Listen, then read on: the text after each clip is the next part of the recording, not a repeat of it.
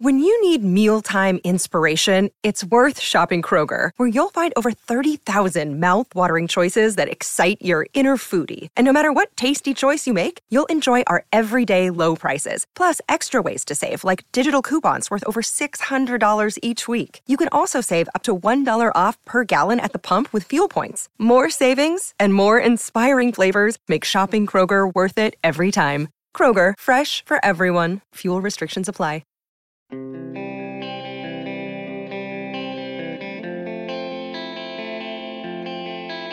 There won't be any rebuild. There doesn't have to be any rebuild. Can we please stop talking about the rebuild? Good morning to you. Good Wednesday morning. I'm Dan Kovacevic of DK Pittsburgh Sports, and this is Daily Shot of Penguins. It comes your way bright and early every weekday if you're into football and or baseball. I also offer daily shots of Steelers and Pirates, which I hope you'll check out. The rebuild concept in Pittsburgh is just poison. If you're talking about the Pirates, and that's probably the first team that comes to mind, you're talking about rebuilding since what? The early 90s?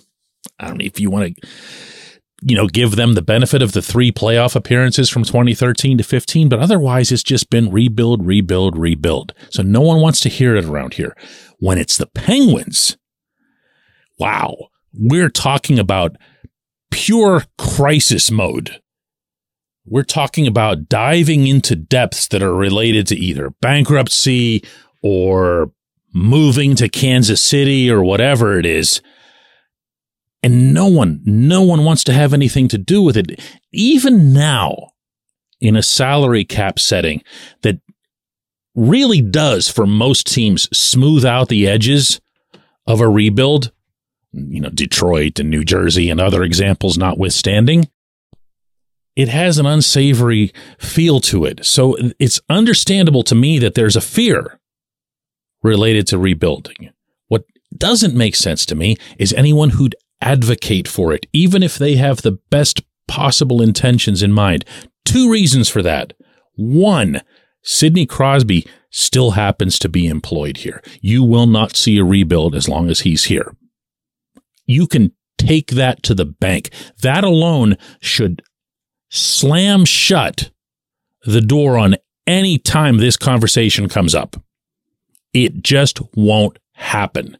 You are not going to see Sid shepherd a bunch of prospects on his way to a grand, glorious retirement. It will not happen.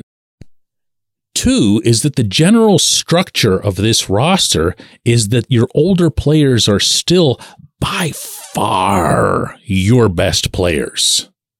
Okay, think about that just for a second.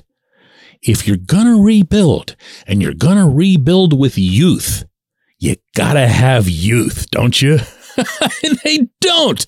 And you can make any argument that you want. Well, if you trade Jake Gensel, you'll get a couple of good young players for him and some draft picks. Okay. And what about the other 18 or so that you need in order to come up with 5 who will stick? Because that's pretty much the ratio. You don't have it. You don't have it to acquire. If you want to throw in, I don't know, this is just fantasize here, okay? For me, in a negative way, that you're just going to move out as many players as you want, other than, Sid, Gino, and Letang. You're just going to leave everything else, to walk away. You don't have the assets, because what you have for most of these guys are contracts that other teams wouldn't want, especially in the continuous flat cap era. You're not going to be able to move even someone, as an example here, like Rickard Rakell, because he costs significant money, and he costs that for 4 more years. So, daydreaming about what kind of prospects could come and how all of a sudden the Wilkes-Barre system and everything would be just magically replenished. No, it won't.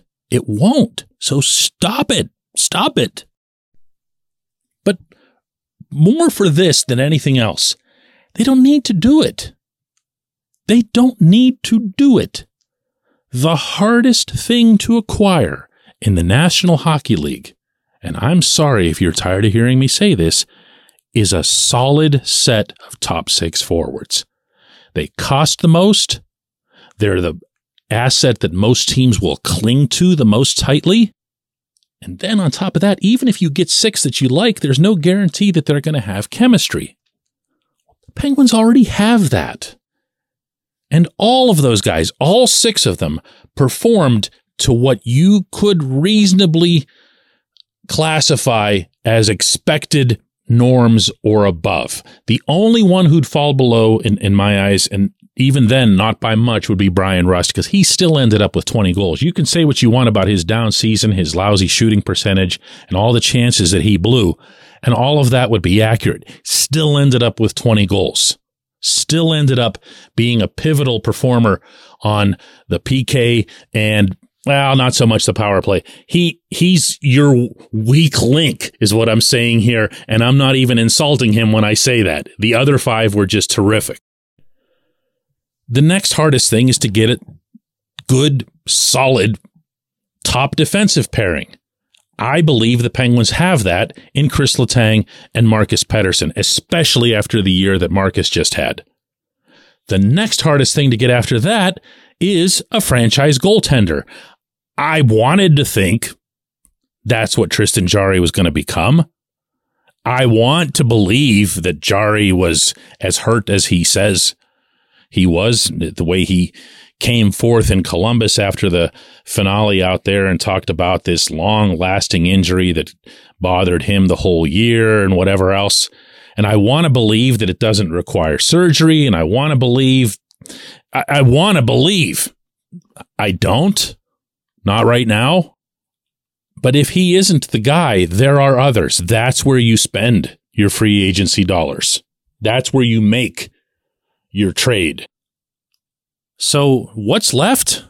Well, from a roster and depth chart standpoint, it's the easiest parts of the roster to acquire. Also, the least expensive parts of the roster to acquire, unless you're Ron Hextall and just feel like giving these guys all $1 zillion. You just find yourself 6 pluggers up front, 4 pluggers in the back, and go, man, go. That's it. That's it. That's all this team needed during the past season. That doesn't require rebuild. That requires a reflush. When we come back, J1Q.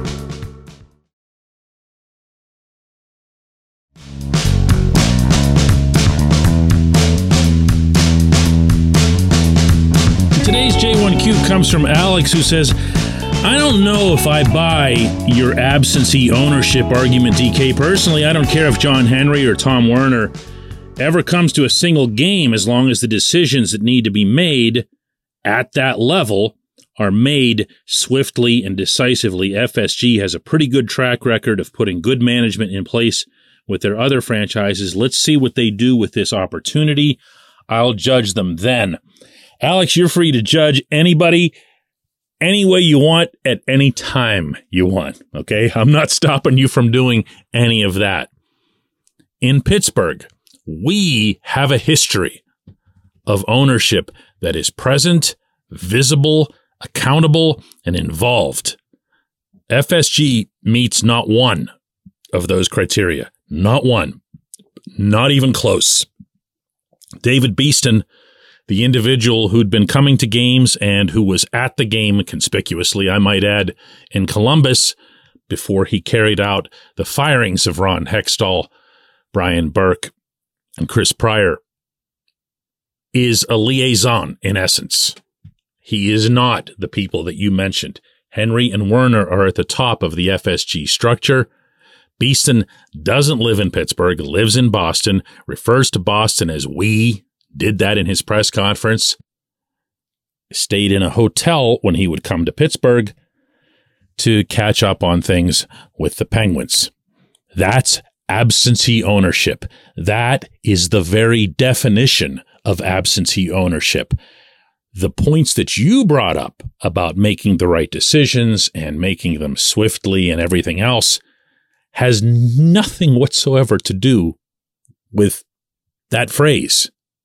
If they want to make swift and correct decisions and spend all the money all the way up to the cap and treat everybody like gold, that's part of what ownership does. And you're right about that. And if you feel that's enough, again, you're entitled to do that.